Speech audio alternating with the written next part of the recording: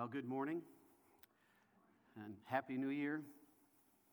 It's great to be with you here this morning in the house of the Lord with the people of God. And I got to tell you, yesterday morning in North Carolina, our granddaughter, Joliet Joy Marie Martin, was born. And Mother and child are doing well, and we're heading on a plane Tuesday morning. So we can't wait to get out and meet our granddaughter. We've seen pictures. We're not going to show any on the screen because we want to respect our daughter's wishes that she control what goes out on the internet. But I can tell you that Grandma and Grandpa have pictures if you want to come and see.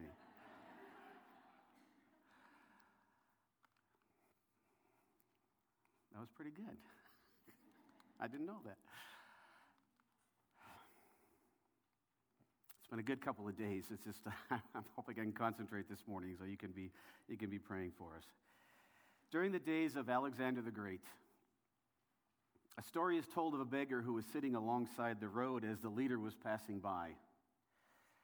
And to the amazement of many, the beggar asked Alexander for alms. Now this man was poor and wretched and had no claim upon the ruler, not even a right to lift his hand to ask for anything. Yet the emperor threw down several golden coins to him.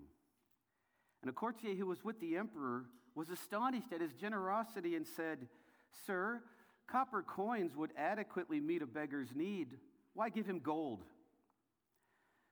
Alexander responded in royal fashion, "Copper coins would suit the beggar's needs, but gold coins suit Alexander's giving." The one who is in power, who has control over the resources, the one who is free to give them as he wishes. Well, in our passage this morning, we're going to see that the generosity of a wicked emperor is no match for the generosity of a great and almighty God. Through the use of a colorful parable, we see that the math of heaven is very different from the math of earth.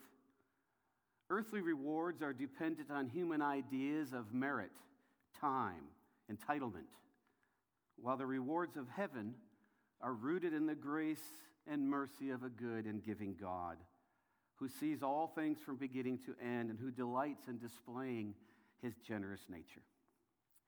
Those who want to be first in this life, seeking personal gain and glory, will be last in the life to come, while those who seek first the kingdom of God with no concern for personal recognition are those that will be first in the kingdom of heaven. And while there are rewards in following Jesus, the ultimate reward is Jesus himself. He is the gateway to heaven. He is the way, the truth, and the life. He is the Alpha and Omega. He is the first and the last. He is our all in all. And so as we begin a new year, and as we continue in our studies in the gospel according to Matthew, the passage that we will look at this morning is a good reminder of our need for the mercy and kindness of our God. And so as we prepare to enter into the study of God's word, I invite you, if we're able to stand as I read God's word. And our passage today is taken from Matthew 20, verses 1 to 16. And the beautiful and truthful and inerrant word of God says, "For the kingdom of heaven is like a master of a house who went out early in the morning to hire laborers for his vineyard. After agreeing with the laborers for a denarius a day, he sent them into his vineyard. And going out about the third hour, he saw others standing idle in the marketplace. And to them he said, 'You go into the vineyard too, and whatever is right I will give you.' So they went out. Going out again about the 6th hour and the 9th hour, he did the same. And about the 11th hour, he went out and found others standing, and he said to them, 'Why do you stand here idle all day?' And they said to him, 'Because no one has hired us.' He said to them, 'You too go into the vineyard.' And when evening came, the owner of the vineyard said to his foreman, 'Call the laborers and pay them their wages, beginning with the last up to the first.' And when those hired about the 11th hour came, each of them received a denarius. Now when those hired first came, they thought they were to receive more. But each of them also received a denarius. And on receiving it, They grumbled at the master of the house, saying, 'These last worked only 1 hour, and you have made them equal to us, who have borne the burden of the day and the scorching heat.' But he replied to one of them, 'Friend, I'm doing you no wrong. Did you not agree with me for a denarius? Take what belongs to you and go. I choose to give to this last worker as I give to you. Am I not allowed to do what I choose with what belongs to me? Or do you begrudge my generosity? So the last will be first, and the first last.'" This is the word of the Lord, given for our instruction this morning, that we might gain a deeper insight into the generosity of our God and his great heart for his people. Please be seated. And let us pray. Father, indeed, we turn to you and we recognize with even just a moment's reflection what a good and kind and gracious God you are, and all that we have comes from you. And so would you be our teacher this morning, and by your Spirit would you give us understanding and insight into what you have given us in your word, that we might see in a greater way the glory and the grace of our Lord Jesus Christ, as we commit ourselves to you and as we pray in his precious name. Amen. I'd like to take a moment at this time to say good morning to those of you that are joining us online. Thank you for taking the time to sit down wherever you might be and join us as we worship God together, as we study the Word of God together. Indeed, I encourage you, wherever you might be now, to open your copy of God's Word. Turn to chapter 20, the Gospel according to Matthew, and let's study the Word of God together.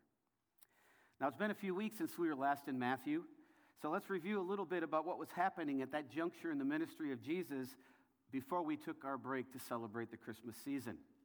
Beginning back in chapter 19, verse 1, after finishing up his ministry in Galilee, we saw that Jesus and his disciples left Galilee to begin their trek back to Jerusalem. We saw that they have crossed over the other side of the Sea of Galilee, the other side of the River Jordan, in the land that is known as Jordan today. And they're on their way to Jerusalem, but they decide that they do not want to pass through Samaria. They're in Galilee in the north, Judea is in the south, and in between the two is Samaria, and they didn't want to cross through Samaria, which was a common attitude and practice of the people of that day. So they're taking the circuitous route, crossing over the river, going down. They'll get to about Jericho, just above the North Sea, the Dead Sea, and they'll cross back over into the land of Judea. And from there, Jesus will continue on to Jerusalem, where he will bring to completion his work of redemption. And we've seen that along the way, they have met several different groups. First, they were met by a group of the Pharisees who had questions about God, about God's view of marriage, divorce, and the possibility of remarriage. And we saw that Jesus gave a high and holy view of marriage, limiting divorce, wanting to show that God's intentions for men and for women and for marriage is good and for the benefit of God's people. And as part of that answer, he said it is even part of his good plan that some have a lifetime of singleness. And then a group of parents want to bring their children to Jesus to have Jesus bless them, but the disciples don't want the children to come because they think Jesus should focus on the important people, not these children, and children uses them. Jesus uses these children as an example of what faith is like, this full trust in a heavenly Father who is good, who gives life and sustenance, and it is that childlike faith that will save us and bring us into the kingdom of heaven. Then we saw the rich young ruler who came and he said, "Master, what is the one thing that I must do?" He was self-righteous. He wanted to say, what are those laws that I need to keep, those things that I need to practice? I feel like I'm doing it all. What's that one thing that I must do? And Jesus very wisely turns it on him and gives him the one thing he must do. Give it all up and trust in the Father for all things. And we see that he's not willing to do that one thing because it wasn't the one thing that he wanted to do. He wanted salvation on his own terms. He wanted to know that one thing, and Jesus gave him that one thing, and he wouldn't do it. And so he walked away sad and lost. But listening into that conversation would have been Peter, who wants to clarify his own position before God and says, well, Lord, we've given up everything to follow you. What will our reward be? Kind of hinting that he thinks his reward is going to be great. After all, look at all that they've done for the Lord. And Jesus says, well, there are rewards in following me, but they're handed out by God as he desires. So don't seek to be first, Peter. Seek to be those who seek me first. Therefore, being last in this world, you will have a reward that allows you to be first in the kingdom of heaven. Put God first and leave the reward giving to God. And Jesus ends this section at the end of chapter 19, but many who are first will be last, and the last first. And that brings us to our first major point this morning, which is the Master's call, go to the harvest. The Master's call, go to the harvest. Now, we have an unfortunate chapter division here because it is put right in the middle of a larger section of Scripture that belongs together. We know that, of course, the chapter divisions, the verse divisions were given later on after God had given us His Word, and most of the time they're very, very helpful for us to find our way around the Scriptures. We can give a chapter number and we can give a verse number and we know we need to go, but these chapter divisions and even verse divisions are not inspired of God, and sometimes they fall in the wrong place. This is the wrong place. You see, this section started in chapter 19, verse 16, and goes all the way to chapter 20, verse 16. And so sometimes you'll find it helpful as you read through the Scriptures, if you can, just ignore the chapter divisions and just read it as if it was just written in a letter, paragraph upon paragraph. And oftentimes you'll see sections that fit together. And this is a section that we have here. This is a continuation of what Jesus has been doing from the middle of chapter 19 onward. But in any case, we begin. Jesus says, "For the kingdom of heaven is like." And I stop there because this is an expression that Jesus has used many times in the gospel according to Matthew. He likes to use this expression to explain the nature of the kingdom over which and in which he is king, that he has come to bring about in his coming to earth, that he will consummate in its fullness when he returns to earth. And so we've seen several examples of this already. The kingdom of heaven is like. Well, in this case, the kingdom of heaven is like a master of a house who went out early in the morning to hire laborers for his vineyard. We have a picture here of God. After all, God is the one that owns the land and owns the fields. He owns the house. He owns the workers. He has control over all things. And so we have a parable here of how God deals with and reacts towards those he has created. Now, this is a side note, just so we understand a little bit of the background that's going on. In that time in the ancient Near East, the harvest for grapes was in September. That may or may not be a time indicator here. It just shows that Jesus is talking about things that are real. He deals with real events in life that help us to connect with what Jesus is saying. So this grape harvest would have happened in September. But let's consider, before we really get into the text, the condition of the day laborer. The condition of the day laborer. This was a very common practice in the ancient world. A man would get up very early, before sunlight, go and gather at a known point in the marketplace and look for someone to come and hire him. His status in society was quite low, but his importance in the local economy was great. And we've had a picture to see this wherever we've gone, where that is still a practice in many parts of the world, and certainly was when we were in the Arab Middle East. There were places in town where you could go. You knew that if you had a short project, a small project, that's where you would go to hire day laborers. And they would come and gather around your vehicle, and they're all clamoring because they know they have to live off what they earn that day. And you have to learn to get some discernment and have a local person that can help you figure out which one of these are good workers and which one are not. And so I want you to have that in your mind, the day worker who would just clamor. He's desperate for work.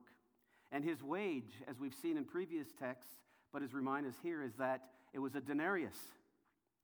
That was the daily wage. And when we looked at forgiveness, we saw that the daily wage in comparison to how much we've sinned against God is astronomical in comparison to the sins that people have committed against us. We saw that back in Matthew chapter 18. But the worker had to be paid at the end of each day. The law required it. The worker needed to be paid because whatever he earned at the end of the day, he would immediately take and go and buy for his family. And so every day became a struggle. It was a difficult lot in life for the day worker. He didn't have job security. All he had was today, going and earning what he could earn in the market that day. He had no union pension. He had no social welfare, no workers' rights to help him out. Every day was a fight and struggle for survival, for he knew that he needed that day to work. And so that's part of the background of what's going on here in this parable. And the workday would be managed, if you will, by the rhythm of the sun. And so we see things in our text, and I'm just going to jump over different things in the text. It says the master went out early. He went out in the 3rd hour, the 6th hour, the 9th hour, the 11th hour. Now, if we understand that approximately 6 a.m. was the starting point of the day, and they worked approximately 12 hours because that was the amount of light that they had to work, the 1st hour of the day would be 6 a.m. The 3rd hour would be 9 a.m. The 11th hour, and you could do the math as you work through. The 9th hour would be noon, the 11th hour would be 5 p.m., and generally work would wrap up around 6 o'clock. They didn't wear watches in those days. It was approximate as they went according to the rhythm of the day, the rhythm of the sunset. But it gives us some insight then when, in a different context, but Jesus affirms the length of the workday, for in the Gospel according to John, he says, are there not 12 hours in the day? Now, Jesus is not mathematically challenged here. He knows that there are 24 hours in a day. He's the one that upholds all things by the power of his word. He's just stating a fact that they knew in that day that you just had the daylight hours to work. And these day workers had just the daylight hours to earn what they would need to make it through the day to provide for their family.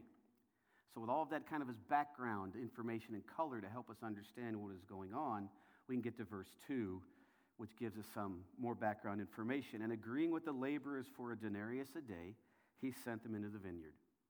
And given the poor economic conditions of the day, there would be no difficulty in finding workers. And so the price is agreed to, and off they go to work. And then in the background, from the condition of the day laborers, we see the compassion of the master. Now, it's not obvious here, but stay with me here as we investigate what would happen in the culture there.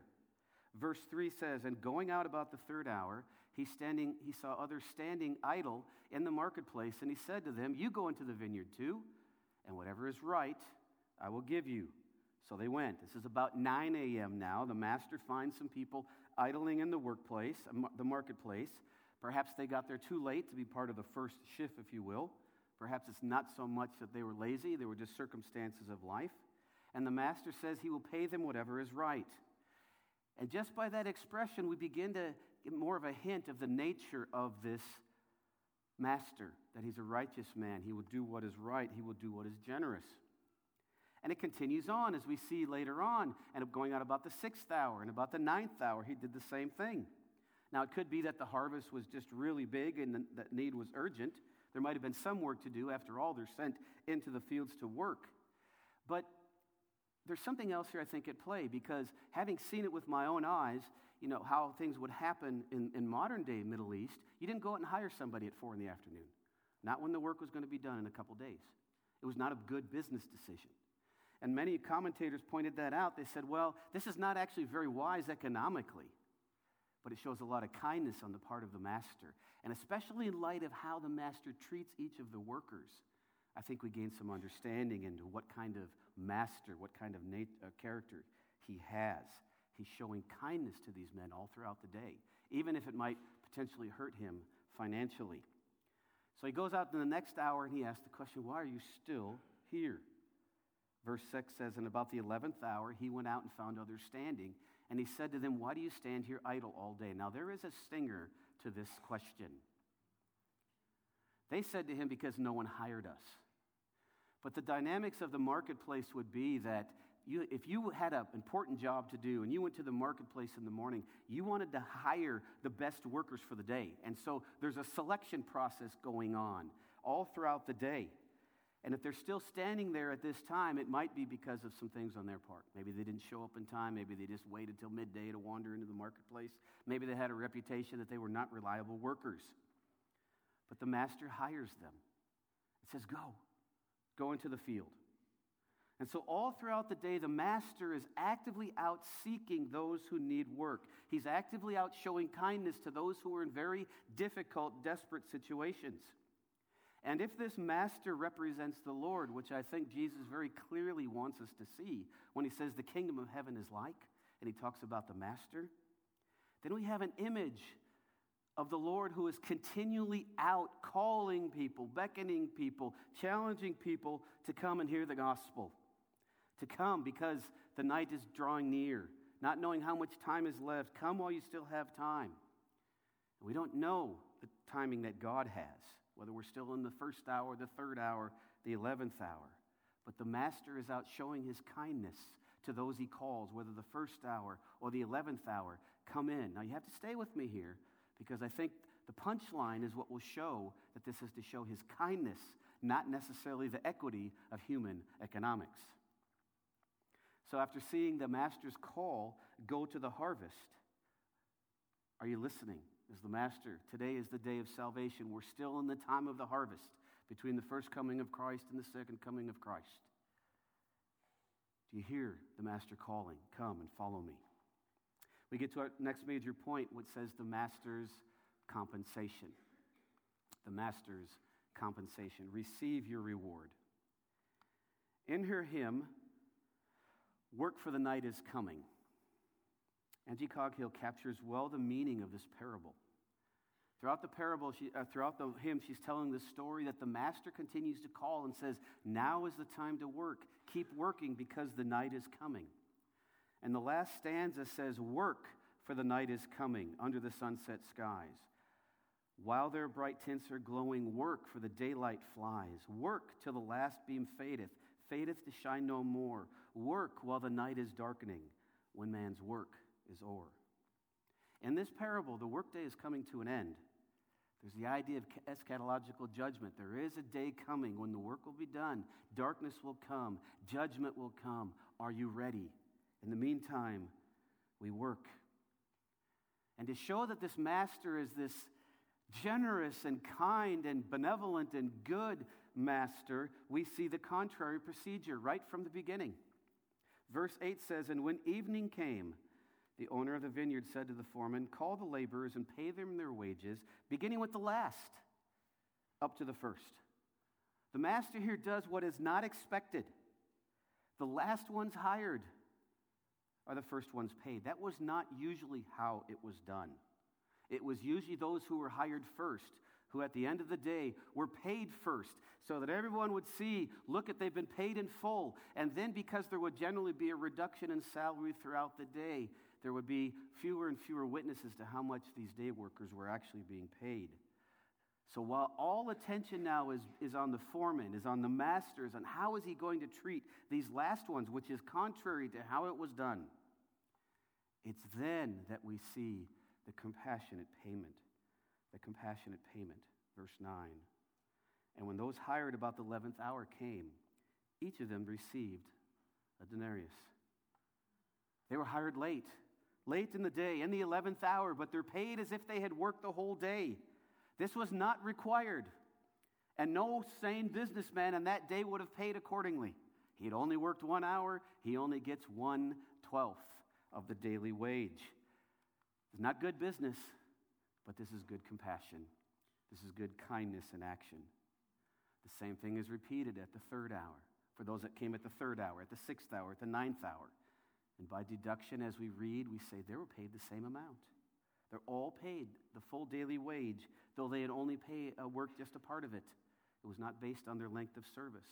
Now think of the drama that's going on here. You're a desperate day worker, and you know that every day is a battle. And you get up early in the morning, and you come to the marketplace, and you get hired, and you work all day. And you know what it is to work all day under hot, difficult conditions. And then you see this taking place. Should have been paid first. You're being paid last as you're watching it all unfold. The last are paid, and then the second to last, and then the third to last. And all along the time you've been watching what is taking place. You can almost imagine in their minds, they're calculating, what is my bonus going to be? If these ones are in the first hour get so much, well then, and the calculators are going in their minds. They're already making plans, perhaps, of what they're going to do with the extra and how they're going to spend what they think they're entitled to. And so imagine their shock when in verse 10, now when those hired first came, they thought they would receive more, but each one also received a denarius. And moving then from the compassionate payment of the Master, we see the complaining protest of the workers. They thought they would get more, but they ended up being paid the same as all the others, a denarius for the day. You know what? It didn't seem fair to them. They should get more. And so we're told that they grumbled. Verse 11, on receiving it, they grumbled at the master of the house. What is their problem? Well, part of their problem is that they're still thinking on a merely human level about how rewards are given. Now, in human terms, as I said in my introduction, rewards are based on effort, achievement, merit, longevity, connection. But God's not ruled by human standards. His rewards are based on His grace, on His mercy, on His generosity, on His kindness. He rules by grace, not by the grit of man. And so they grumbled at the master of the house. This is a dangerous word. The word gagnizo, it means to grumble bitterly or in a bad-tempered way. Now think about what it means to grumble against the Lord. To grumble against the Lord is to demonstrate a lack of trust in the Lord. To grumble against the Lord is an accusation against the Lord. You've done wrong, Lord. I deserved more. When I was teaching in the Middle East with the students I had there, students in general, but certainly the students that I had, because this is very much an Arab culture, they complain about everything. So the students would complain about the workload. They'd complain about the grades. They'd complain about how much time they'd have. They'd complain about this and that and the other thing. And I'd say, you know what? We're going to go on a field trip. We're going to get on a bus, and we're going to go to the southern part of Jordan, which is known as the wilderness. And we're going to bring some shovels, and we're going to start digging. And we're going to start digging down. And you know what we're going to come across? We're going to come across the bones of the Israelites that God buried in the desert because they were perpetual complainers. It's dangerous to grumble against God. How can we say, God, you didn't do that right? God, you made a bad decision here. God, these circumstances aren't the way they should be. They thought they deserved more. Going back to verse 10, now when those who came first, they thought they would receive more, but each of them only received a denarius. They thought they would receive more. The word here, nomidzo, means to presume or to assume. One dictionary defines it this way: to regard something as presumably true, but without particular certainty. They had presumed and assumed upon the mercy and generosity of the master. They thought they deserved more from God. And as we stand here at the beginning of 2024, we do a heart check. Do we ever think that we deserve more from God? That He should have done better by us? That He should have given us more? More of this and more of that, and less of this and less of the other? It's a dangerous thing to presume upon the grace of God. God's not obligated to act according to our standards, because thankfully His standards are far better and far higher, and ultimate justice is found in Him. But listen to their complaint. These last worked only 1 hour, and you have made them equal to us who have borne the burden of the day and the scorching heat. Notice how they put it. You made them equal to us. They didn't turn it around and say, you made us equal to them. They really think that they're in a good spot here before the Lord, that they have reason to complain. We bore the heat. We had the difficulty. We had the dust. We had the longevity. We didn't get the coffee break. We didn't sit around all day. We worked. We deserve more. We served more. So who would be listening in that would probably be hit by this? Well, I think first of all, Peter, who had just asked the question. That's why the chapter division gets in the way. Who just asked the question, look, Lord, look all that we did. We gave it all up. What will our reward be? Not these Johnny-come-latelys. We need to beware of presuming upon the grace of God. His math is different than ours. And so after the complaining protest, Jesus gives the correcting principle. The correcting principle. Verse 13. But he replied to one of them, friend, I'm doing you no wrong. Did you not agree with me for a denarius? Now notice a couple of things. They get their money, and they're angry, and they don't address the master with any type of respect. They just start grumbling. But how does the master respond, friend? We see the kindness of the master, the character of the master, the compassion of the master. Friend. They complained.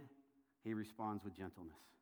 He doesn't address the whole group. He addresses one of them, perhaps, who is representing the whole group. Often Peter would come and speak, but we know it was for all the disciples. And he addresses Peter. Perhaps here it's a similar thing.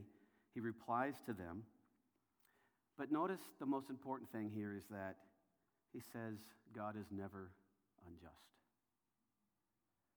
He said, friend, I'm doing you no wrong. It's not possible that there be any unrighteousness in God. It's not possible that there be unfairness in God or injustice in God. That those standards, human standards, don't apply to him. He sets the standards. He's the one who sees the beginning from the end, who knows all things, who does all things well. He sets the standards for justice and fairness. He's never unjust, but he's not obligated by our understandings of accounting and how to distribute the gifts that he wants to give. So he said, friend, I'm doing you no wrong. Did you not agree to the principle, or did you not agree to what I've given you? So if we look at it, you agreed, I agreed, says the master. I kept my word, you keep yours. There's no injustice here. There's just generosity on the part of the master. All part of his free grace, his kindness, his goodness. And so he says, take what belongs to you and go. Now remember who these players are. Obviously it's a parable, but it's rooted in something cultural. This is a group of day workers. They're hired as day workers. They didn't have inherent rights. They didn't have any room for complaining. So there is no injustice here. No one had lost anything. No one had been harmed. Yet they're discontented. They're thinking merely in human terms. I have my rights. Do you know what I've done? Do you know who I am? This is not fair. And then the master slaps down hard on the pride of man. He says, I choose to give to this last worker as I give to you. Am I not allowed to do what I choose with what belongs to me? The master says, I'm the owner. This is all mine. It's all in my hands. I can choose to give it to whoever I want and to use it however I want. And if I choose to give to the last what I've given to the first, what's that to you? I gave you what I promised. I'm the master. This is my vineyard. You work for me. We need to be careful not to presume upon the grace of God. But often we do. As Paul is writing to the church in Rome, and he's talking about just the sovereignty of God as God governs his universe. He says, if you say this and this, people are going to say, but God, that's not fair.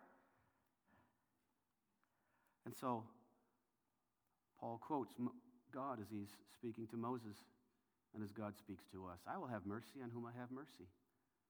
And I will have compassion on whom I have compassion, so then it depends not on human will or exertion, but on God who has mercy.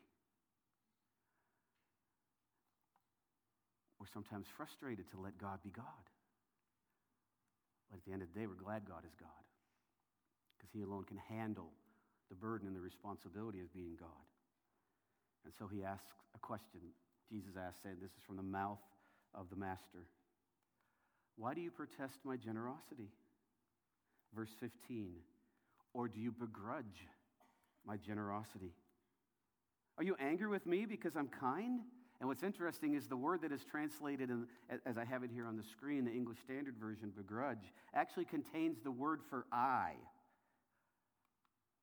We could translate it as, or do you have the evil eye of jealousy? It's as if Jesus is saying, do you have stink eye because I bless another? Are you green with envy because I bless another and show kindness and generosity? And so he's contrasting the image of the master with the image of one who is stingy, tight-fisted in rewarding others, maybe even jealous over the rewards that others have received. Friends, I hope that as we walk with the Lord, knowing that we receive in Christ far more than we'll ever deserve, But all we do is just rejoice with those who are blessed by God. We just enter into their joy. Say, oh, I'm so glad God blessed you in that way. And not think about, well, if so-and-so got this, then I should get this. The point is that we rejoice with those to whom God is generous, because those to whom God is generous didn't deserve it. Everything God gives is given by grace, by mercy, by kindness. The gifts point to the goodness of the giver, not to the supposed merit of the recipient. It's showing us who is good. Remember, the rich young ruler came and said, "What is good?" Jesus says, "Why do you ask me what is good? There's only one that is good." And it's in this larger context, he shows us who is good. It's the Master. It is God who is good, as opposed to those who are greedy and stingy. I think R.C. Sproul captures it right when he says this parable is not about grapes, it's about grace. So Jesus concludes this parable by saying, so the last will be first and the first last. He reverses the order of what he said in 1930, but the meaning is the same. God's view of math is not the same as ours. Those who are last will be as the first, and that should cause us to rejoice.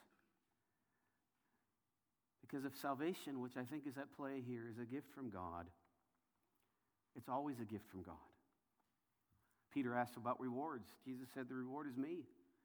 The reward is being in God's presence, being with him forever. And the Lord is always fair, but he's never unjust. But aren't we glad that he's one more thing? He's generous. And he's generous to his children. He's gracious to his children. He's loving and kind to his children. All that we have in Christ. All that we have in salvation is a gift from God from beginning to end, by grace, through faith. It's never a result of what we do, but a result of God's gracious actions towards those he's pleased to give it. If we could demand grace, if we could require mercy, if we could expect reward, then we put God as our debtor. But to whom will God ever be a debtor? He's not obligated to be anything other than what he is, which is God. All that we have, we receive as those who do not deserve if we're in Christ. This parable is a nice illustration of the wonderful grace of God, and that the blessing of salvation is given to all, whether received early in life or late. And be careful about ever letting the words cross your tongue saying that God says something is unfair, something that God does unfair. Be careful about demanding justice from God. Nobody gets injustice from God. And on the final judgment, many will get justice from God and find themselves in hell forever. But there is also a multitude that no one can count who will receive mercy from God and be in his presence forever. God is never unjust. He's always just. And to his children, he is also merciful.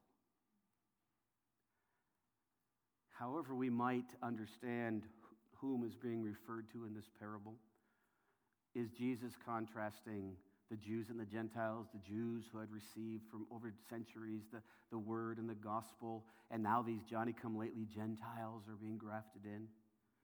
The result is the same. All come equally in Christ. Some say it's a comparison of the Pharisees who thought that they were the guardians of the law, and that these ones that came late are these tax collectors and sinners who come to Christ because he calls them to faith and repentance. Some say it's a comparison between the rich young ruler who thought he would be first, but will be last, and Peter who wanted to be first, but was reminded that he needed to be last. Some say it's a comparison of those who come to Christ in an early age and live faithfully for him all their lives, and those who in the 11th hour of life cling to the grace of God. I think all of these are possible. And I don't think we need to tie up any more time, because I think they all point to the same thing. Everything in the Christian life is all by God's grace, and therefore do not presume upon the grace of God. So how do we apply that to ourselves as Christians? Well, there are some Christians who have the benefit of coming to faith in Christ at a young age, maybe growing up in a godly family. There are others who have come to faith and they're living in a country where they're persecuted, and maybe they spend more time in prison than not, and they eventually give their lives for Christ. may serve him for a long time. But they're not to grumble about maybe those who just got in at the 11th hour. God is God. He's gracious. He's sovereign. And if you've tasted that the Lord is merciful and generous, rejoice. Don't compare yourselves with others. Whether you have the privilege of being saved at a young age and walking with the Lord a long time, or if you have just barely come in at the 11th hour on your deathbed, both result in eternal life with God. The payment is the same, and that's because the gospel is the same to all who receive it. The reward is the Lord, who is generous and kind. No one deserves a thing from the Lord, except that he be holy, except that he be just. And aren't we glad that he's merciful? Salvation can never be earned. It is through the generosity of the Father. He does often reward those who serve him, but they cannot demand anything from God. There is no merit theology in the Christian life. It is God alone who gives us all things from beginning to end, so that at the end, as we're in his presence, we give it all back to him anyway, recognizing that this was all empowered by you. So as we stand at the beginning of 2024, are you grateful for what you've received from the Lord? Or do you still need to root out some things in your heart where you secretly harbor thoughts that you deserve more than what you've received? If we recognize that we have the privilege of being in Christ, then that gratitude should overflow, because God will take care of his own. Do you rejoice when others are blessed by the Lord? Or do you find it hard to enter into their joy because secretly you're thinking, I should have got some of that? You know, our God is generous, but he doesn't treat everyone exactly the same way. No two of us have the same life experiences, the same talents, the same abilities, the same interactions with the Lord. But one thing we can know is God is always gracious and generous and merciful with his children. And the more that we grow in our faith, as the Holy Spirit gets a hold of our lives and transforms us more and more into the image of Christ, it empowers us to just want to serve the Lord because he's the Lord. We love him because he first loved us. We serve him because we have the privilege of serving him. Oftentimes in our human relationships, we serve others just because it's a joy to serve them, because we love them. How much more the Father? Let us not serve to get from the Lord. Let's serve because he's already forgiven us so much. And let that joyful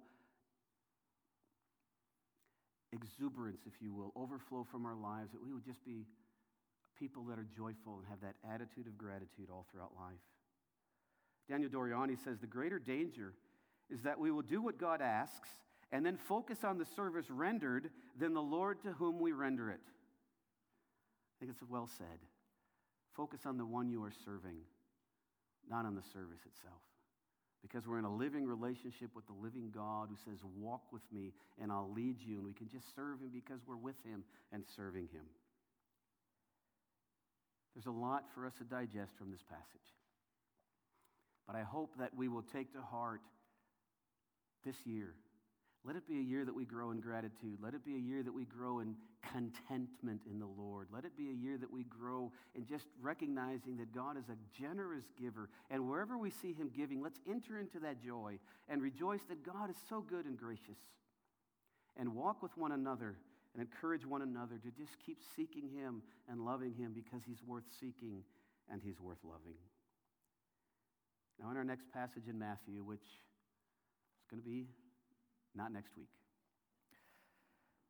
God shows us what he did to make grace so free. If you want to go ahead and read ahead, look at the next couple of verses in Matthew chapter 20. It tells us what God did so that in Christ he could be so gracious.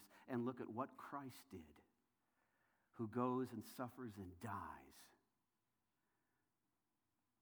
And if we can see all that Christ did so that we could receive whatever we receive from the Lord, should we not have hearts that just receive with gratitude? But until that time, when we get to it, let's just remember that the work of human merits are the equivalent of copper coins, but the blessings of God are the equivalent of golden coins, because they're worthy of the one who gives the gifts. What are some lessons we can take away as we close up today? Well, because today is the time of the harvest.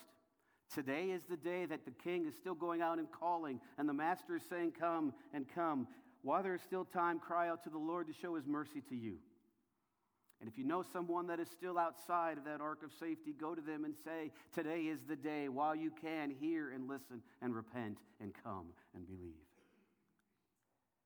Secondly, because salvation is a free gift of God, if you are in Christ, rejoice for the infinite love and grace you have received. You know, it's in common, at least in certain parts of our culture, we say, how are you doing? You say, better than I deserve. You know, it is only the Christian that can truly say that. Better than I deserve. And 1,000,000 billion years from now, as we're all around the throne of God, and you ask me how I'm doing, it's going to be the same. Better than I deserve. Because of Christ. But if you're in Christ today, and with the time that you have, and all of us do not know how many days we have left, let him find us working hard, diligently, and joyfully in his service for as long as you have breath. There is no greater privilege than to be a servant of the living God. And so use your life to just serve him diligently, joyfully for as long as you have breath. And because God is in control, do not complain when he is generous to others, but rather enter into that joy and celebrate with them. Don't be misled by a pernicious merit theology. Well, we did this and we did that. Be gone, such thinking in 2024. Let's be just thinking about all that God has done for us in Christ, and let us rejoice. Let us pray. Father, as we look at this parable and we see a master who is so concerned about the welfare that people come. And I thank you that you are a God that pursued us and brought us, and we thank you for the enormous blessing we have in Christ. And Father, we pray that you would burden our hearts over the next few weeks for those that do not yet know Christ, that we would go to them and say, yes, brother, yes, sister, come while there is time. There is still this lavish reward. Whether you come in the first hour or in the 11th hour, salvation is freely available. Come and receive. And then help us, Father, as we are in Christ, to recognize that with each day we have a gift and we have an opportunity to serve you. And may we use it. So that at the end of each day, as our heads touch the pillow, we can say, I walked with the living God today. I know more about his word. I know more about his character. I've seen more about his work. I have more things to rejoice over. Oh, Father, may it be that you would grow in us this ongoing passion to see you at work in our lives. Thank you for your lavish forgiveness. Thank you for your lavish love. Thank you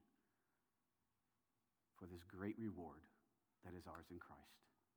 In Jesus' name, amen.